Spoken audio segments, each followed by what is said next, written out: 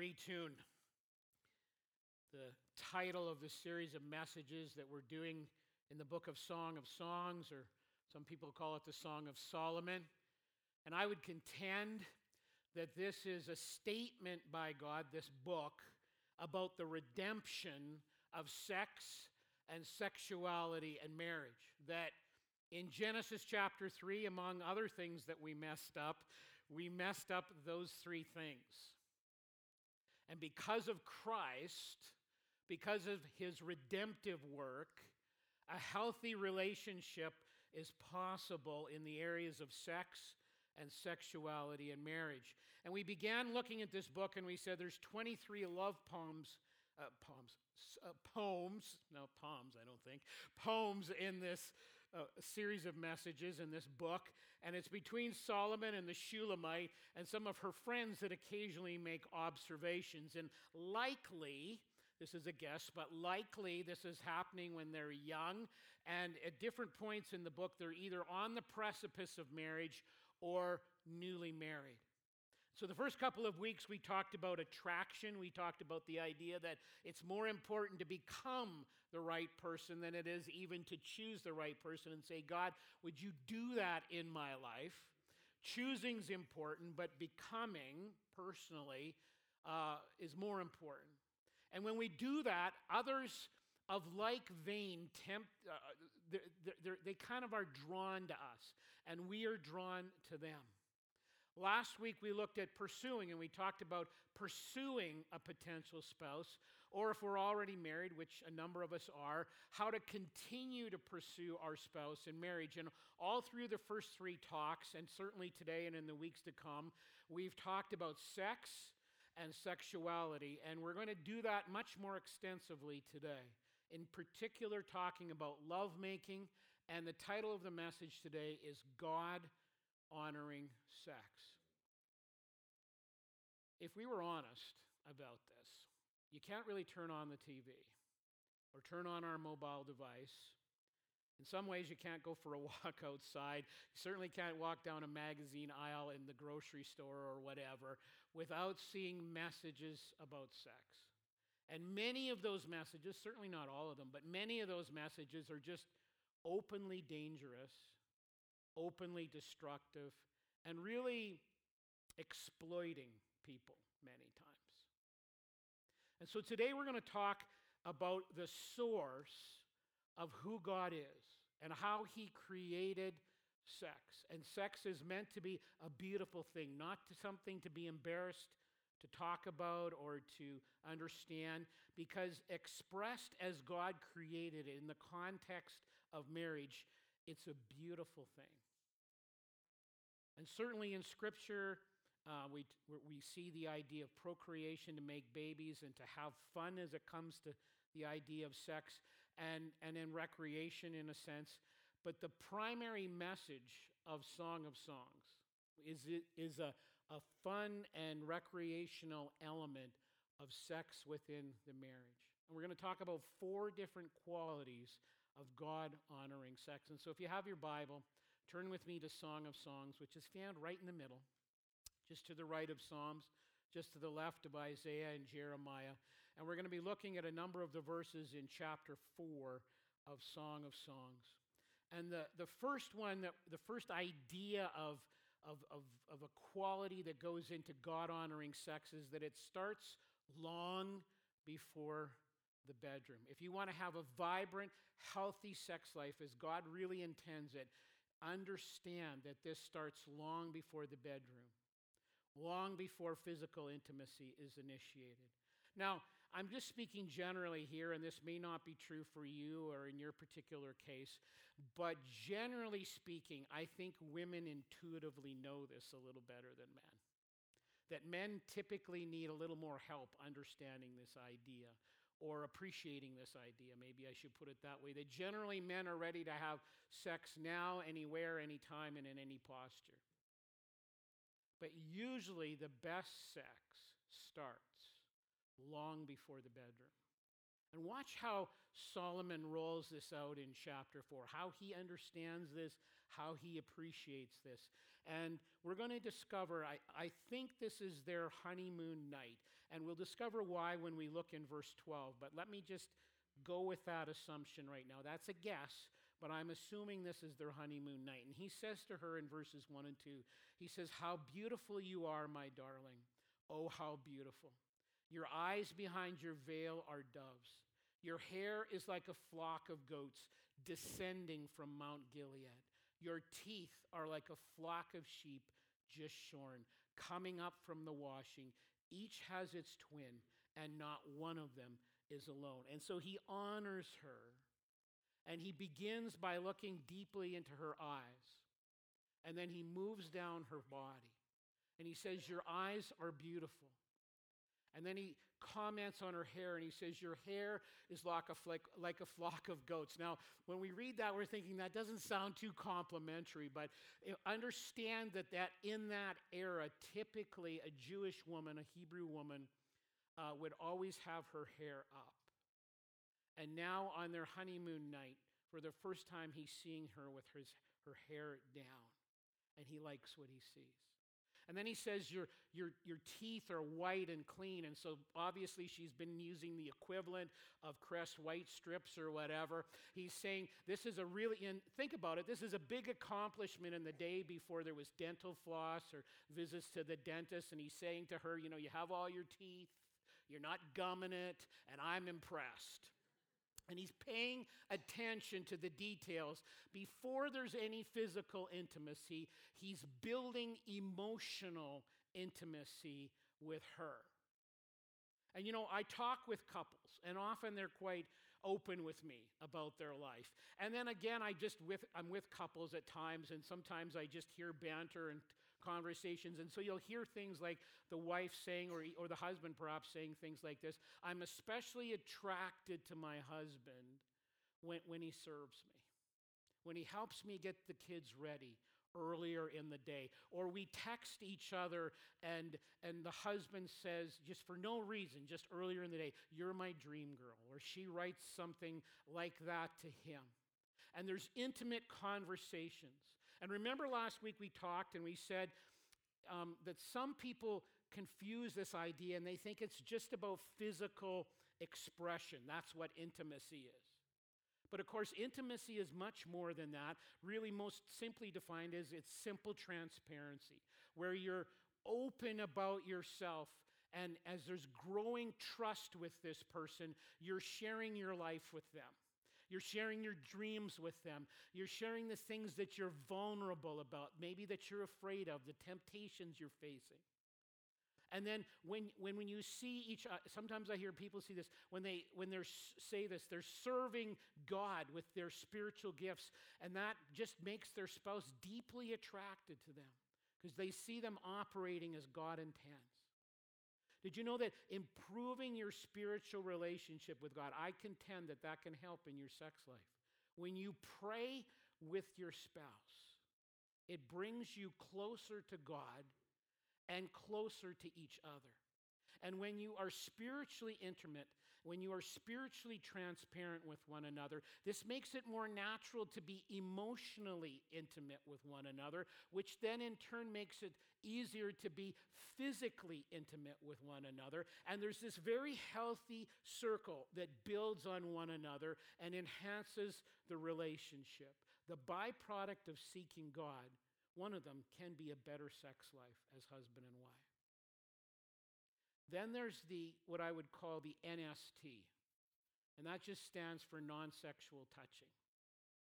Especially if your spouse, if one of their primary ways that they like to be loved is through appropriate touch. And so non-sexual touching would be like holding hands or a hug or a touch on the cheeks, all of these kinds of things where sex is not the reason you're doing this, that you're touching without an end goal in mind. God-honoring sex in the position where it's the best and where you're getting the best opportunity for it to be the best is when it begins way before the bedroom. Now, let's just continue reading verses 3 and 4. He says this: "Your lips So he's moving down her body. Your lips are like a scarlet ribbon. Your mouth is lovely. The temples, and he's talking about her cheeks as well, behind your veil are like the halves of a pomegranate. And so he starts with her eyes, then he talks about her hair, he talks about her teeth, talks about her mouth, talks about her temples and her cheeks. They're nice and rosy. He's continuing down in verse 4 where it says, your neck, did I read this already? I can't remember. Your neck is like a tower of David, built with elegance. On it hangs 1,000 shields, all of them shields of warriors. When he says and compares her neck to like the Tower of David, one of the ways to look at this is that there's a majesty about you. There's a dignity about you. When you go to Old Jerusalem today, there's all these gates around the city wall. And the biggest tower is at the Jaffa Gate. And this is the Tower of David. And it's not the same one as when this was being written, because Jerusalem's been sacked and razed to the ground different times. But there's a great Tower of David at the Jaffa Gate. And he's saying, you carry yourself with a majesty and a dignity. So there's significance in that. Because still sadly right now, here in many different places, and especially perhaps back in this historical context, women were often mistreated. Were treated inappropriately. And they were treated not with the high esteem that they deserve. And as a result, they might have had a less than appropriate, healthy self-image. And Solomon is overriding all that. He's saying, Shulamite, you are filled with majesty. You are filled with dignity. You are filled with strength, like the Tower of David. And so really, the best place for God-honoring sex to be all that God wants it to be is this understanding, it starts way before the bedroom. Secondly, God-honoring sex is passionate. And he talks about this in verse 5. He says, your two breasts are like two fawns, like twin fawns of a gazelle that browse among the lilies. And so he speaks about her breasts, and the image here is that he will approach them gently and tenderly. And the idea is that approach matters for the man, but also for the women. And I would and again, I'm speaking generally here, and this may not be the case for you, but the encouragement here is make an approach. The man as well, and it goes both ways, right? The man wants you to want him, not to sort of, sometimes one or the other of the spouses might be tempted to just give in simply out of a sense of duty, and maybe that's not in your heart. But the best atmosphere is when we make an approach, and we want to be approachable. And that can grow passion. And I understand that life is complicated. I get it. And so sometimes, quite honestly, you just have to plan it as husband and wife. And if you don't do that, if you just allow it to become less and less of a priority, there will be problems in the marriage. We've talked about a few other things that cause problems. When this is neglected, when the eros, that's the Greek word for this, when the eros component of the marriage relationship is neglected, just like the other areas, when they're neglected, there will be trouble. There'll be bumps. This causes problems. So maybe because of the complexity of life, you just have to set a date. It's just locked down in your data, in your smartphone. And when people ask you to do something, you say, no, I'm solidly booked for Friday evening or whatever the case may be. And you need to get a babysitter maybe. Maybe you like to have dinner together, candlelight. I don't know what you want. Anything like that. I understand that you're busy. I get it. This isn't always the way for me, but this last week I worked every day of the week and every night of the week except Thursday. And Debbie was gone that night for some stuff for the church. So I understand. Sometimes it takes some planning. Verse 6, until the day breaks. So again, this idea of passionate lovemaking all night long. Until the day breaks and the shadows flee, I will go to the mountain of myrrh and to the hill of incense. Passionate lovemaking all night long. And again, there's fairly graphic sexual expressions there, not inappropriate, just very plain ones. And this is true all through the book. There's many clear references to this through this. Did I say many? There's many of them. It's interesting because if you read the other ancient historical documents from that era, I don't know of any exceptions to this, but when you see them referencing sex, it's basically always within the context of procreation. And certainly within the Bible, references to procreation and sex, you'll find references to that. But interestingly, in the Song of Songs, unlike the other literature of that day, there's no references to procreation. Sex is seen in the Song of Songs between a husband and wife in terms of fun and recreation. Interesting. This is God's perspective on the beautiful thing that he created. Very passionate. And he, again, as I say, I think probably every week now, he intends for it because he wants what's best for us within the context of a monogamous, heterosexual covenant relationship, which is just a fancy way of saying marriage between one man and one woman. So thirdly, God-honoring sex is built on absolute trust. And we keep talking about this every week because this is so key to a healthy relationship. Absolute trust. Listen to what he says to her in verse 7. All beautiful you are, my darling. There is no flaw in you. There is no flaw in you. In the intimacy of marriage, spouses must respect one another's bodies.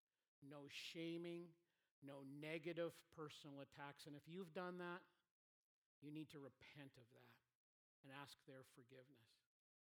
Because particularly as people age, gravity just takes over.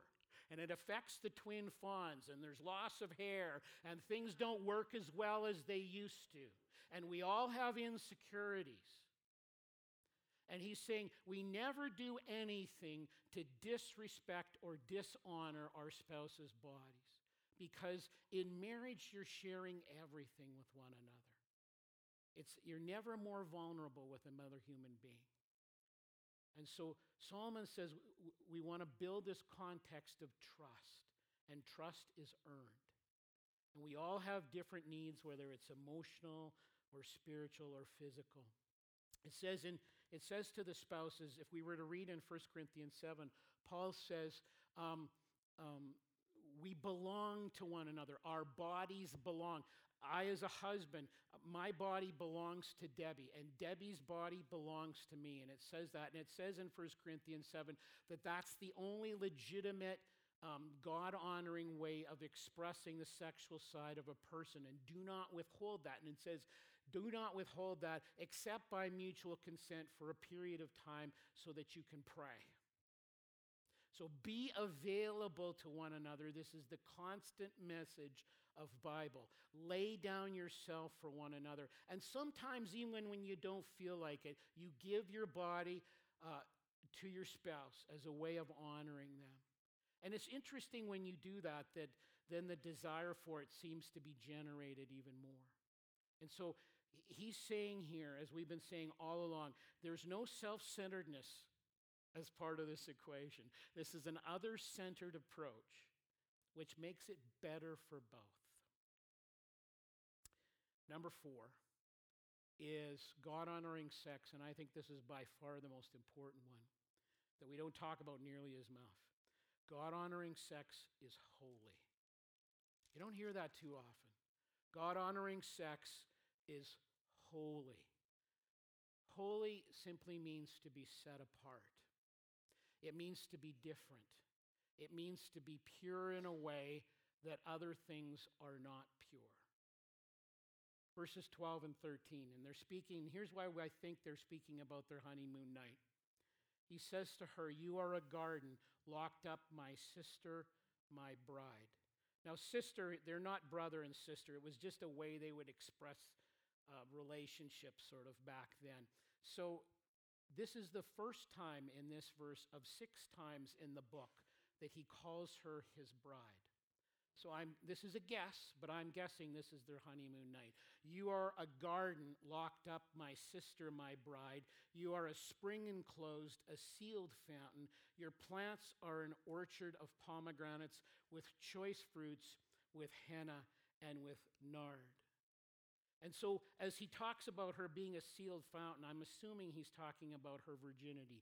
You have saved yourself for me. God-honoring sex is holy between a husband and a wife. And a couple of weeks ago, we went through a number of reasons why God says this. He doesn't just say this stuff. There's very, very good reasons for why he says what he says. And we talked about why God said, wait for marriage. And I'm not going to go through all those again. You could go back and listen to them. But let me say this. It doesn't matter where we are on the calendar. It doesn't matter what year it is. God's truth stands forever. It never changes. And when you get married, we have this false idea that we're entering into some kind of a contract. No, as biblical believers, the Bible says we're entering into a covenant before God. A binding spiritual covenant between you and your spouse and God. Thus the wording, till death do us part. Not until I'm not happy anymore, or I see something better, or this is what I signed up for, till death do us part. And I understand sometimes you can't control what the other person does, despite your best effort. I understand that. But anytime there's a covenant in Scripture, when a covenant is entered into, there's a shedding of blood. And in the Old Testament, I think I talked to you about this about a year ago, when they would have a covenant, they would take a bull and they would slaughter the bull and they would cut it in half into two separate parts, and they would walk back and forth between the two parts 7 times to just solidify this covenant in their mind. In the New Testament, Jesus says, I'm going to do a new covenant for you. And he does this by virtue of the fact that he who was without sin went to the cross and shed his blood for my sin and for your sin. And he established a covenant, and he gave the opportunity for us to receive grace. And this is why he died. This is why he rose from the dead. The covenant destroys the power of sin and death. And whenever we take communion, and we take the elements which represent that sacrifice, his broken body and his shed blood, we're reminded of this. Oh yeah, I'm reminded of what Jesus did in the past, and I'm reminded about how this has made a difference for me today and for eternity. His body was broken for everyone but for me. His blood was shed for everyone but for me. And when we receive God's grace, when we enter into relationship with him, we receive the benefits of that covenant. In God's world, here's what happens. It says this in Genesis 2. Jesus quotes it a couple times in Matthew. In God's world, here's what happens. A man will leave his father and mother, the Bible says, and be united to his wife, and the two will become one flesh. And so lovemaking between a husband and wife is an outward sign of the inward spiritual covenant that you have entered into with your spouse and God. That when you are joined with your spouse physically, you are no longer two, but one. And in God's intended world, the virgin man and the virgin woman have sex, and because of her virginity, there's some blood.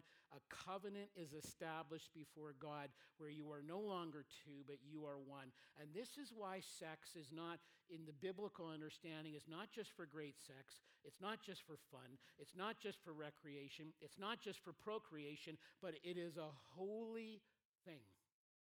A holy thing between husband and wife. And every time a husband and wife share that gift of lovemaking, what they are doing, not unlike communion, they are renewing and remembering their covenant vows. You belong to me, and I belong to you. And we are one flesh in the eyes of God. fun, passionate, recreation, procreation, but also intensely spiritual. Now, here's a big problem. In the church, for whatever reason, we sometimes have communicated and been guilty of taking God's very good, very beautiful gift. And we'll say things like, don't touch that. No, no, no, no, no, no, no. This is not the biblical message. No, no, no, no, no. And then all of a sudden, yes, yes, yes, yes, yes. It's very confusing. The actual biblical message is God says, wait, wait, wait, wait. Because there is something on the other side that is holy, that is righteous, that is pure, that is beautiful. Yeah, there's lots of other people doing it lots of other different ways, but as biblical believers, we are called to be different. And God calls us to be holy. God calls us to be set apart. And then we wait for something better. It's not that we are better. It's rather that God says, I have something better that I want to give you. And so this couple honored each other, they cherished, they pursued, they respected each other, they have waited. And then it says in verse 16, awake north wind, come south wind, blow on my garden, that its fragrance may spread abroad. May let my lover come into his garden and taste its choice fruits. And again, very clear sexual images. So let me just say, as I've been saying all through this series, but it bears saying again, there are going to be some of us here that are feeling guilty right now and regret. And if you were honest, you would just say, I willingly gave my virginity away before marriage. And then there are some here that have had it forcibly taken from them. And you were abused by a monster and had no choice. And for that, I'm deeply sorry. But maybe you're here and you're just saying, Scott, I don't feel so holy right now. Let me just very, very gently remind you who makes us holy. Certainly not me, and certainly not you. Never. Only God makes us holy. And the only way he makes us holy is based on the covenant relationship Jesus established for you on the cross, where he sacrificed for you and for me, and his blood was shed, and he did that so we could be forgiven. The Bible says we can be cleansed, that we are God's chosen child, that in the book of Romans it says, because of Christ, when you are in Christ, there is now no condemnation for those that are in Christ Jesus. And so it's irrelevant how things were for you or even are right now. The old is gone, or the old can be gone, and you can be made new in Christ. And so my question to you is this. Do you want to honor God in this area of your life?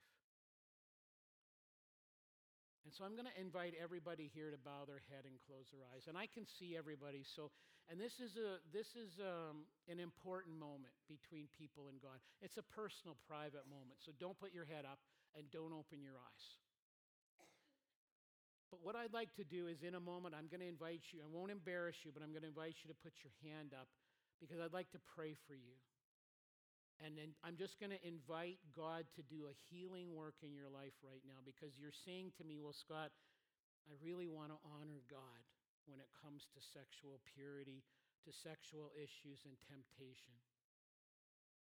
And I want to turn from that, whatever those issues are. I want to confess that, and I want Jesus to cleanse me, and I want to go on a new path. And if that's your heart desire, I would be honored to pray for you today. So why don't you, again, I'm not going to embarrass you, but just raise your hand if you would like to pray, me to pray for you. So a number of people have their hands up, and you can put your hands down. God sees that. So let's pray together. Kind Father, how grateful I am for the coming of Christ.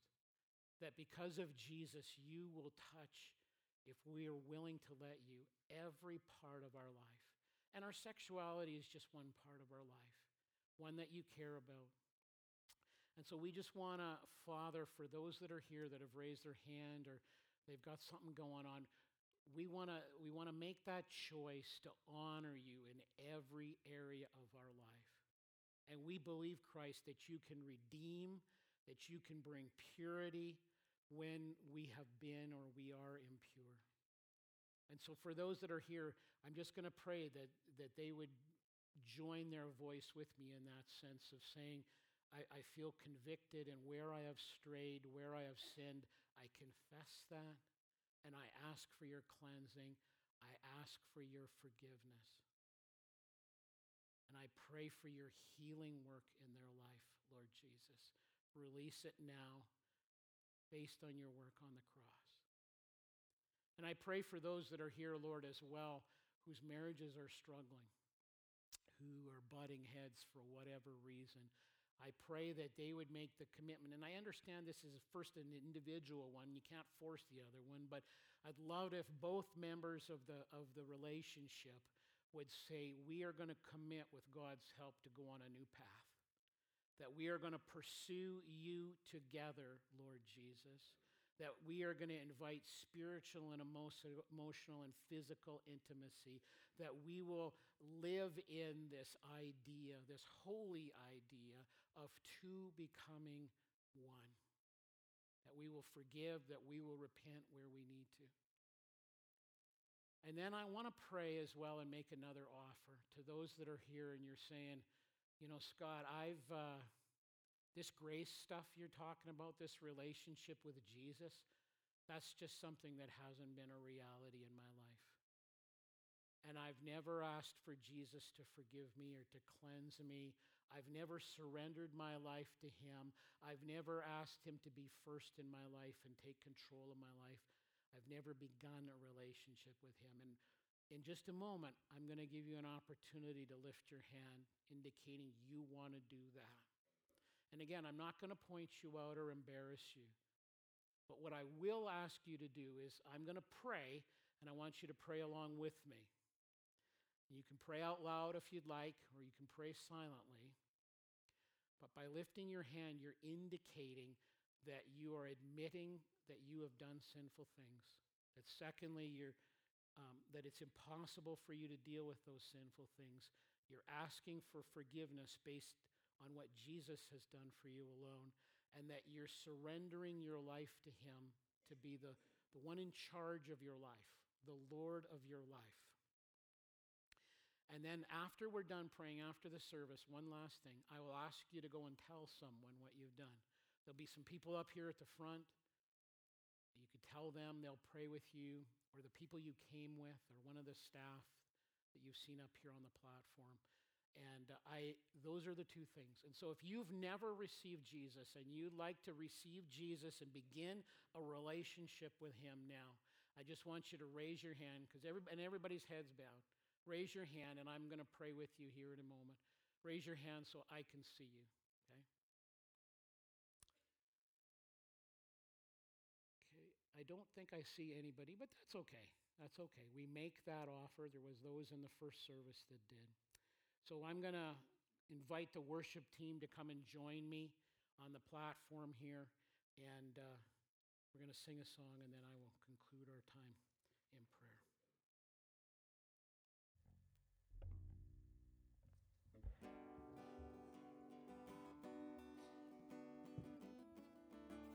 You can stand with us, please.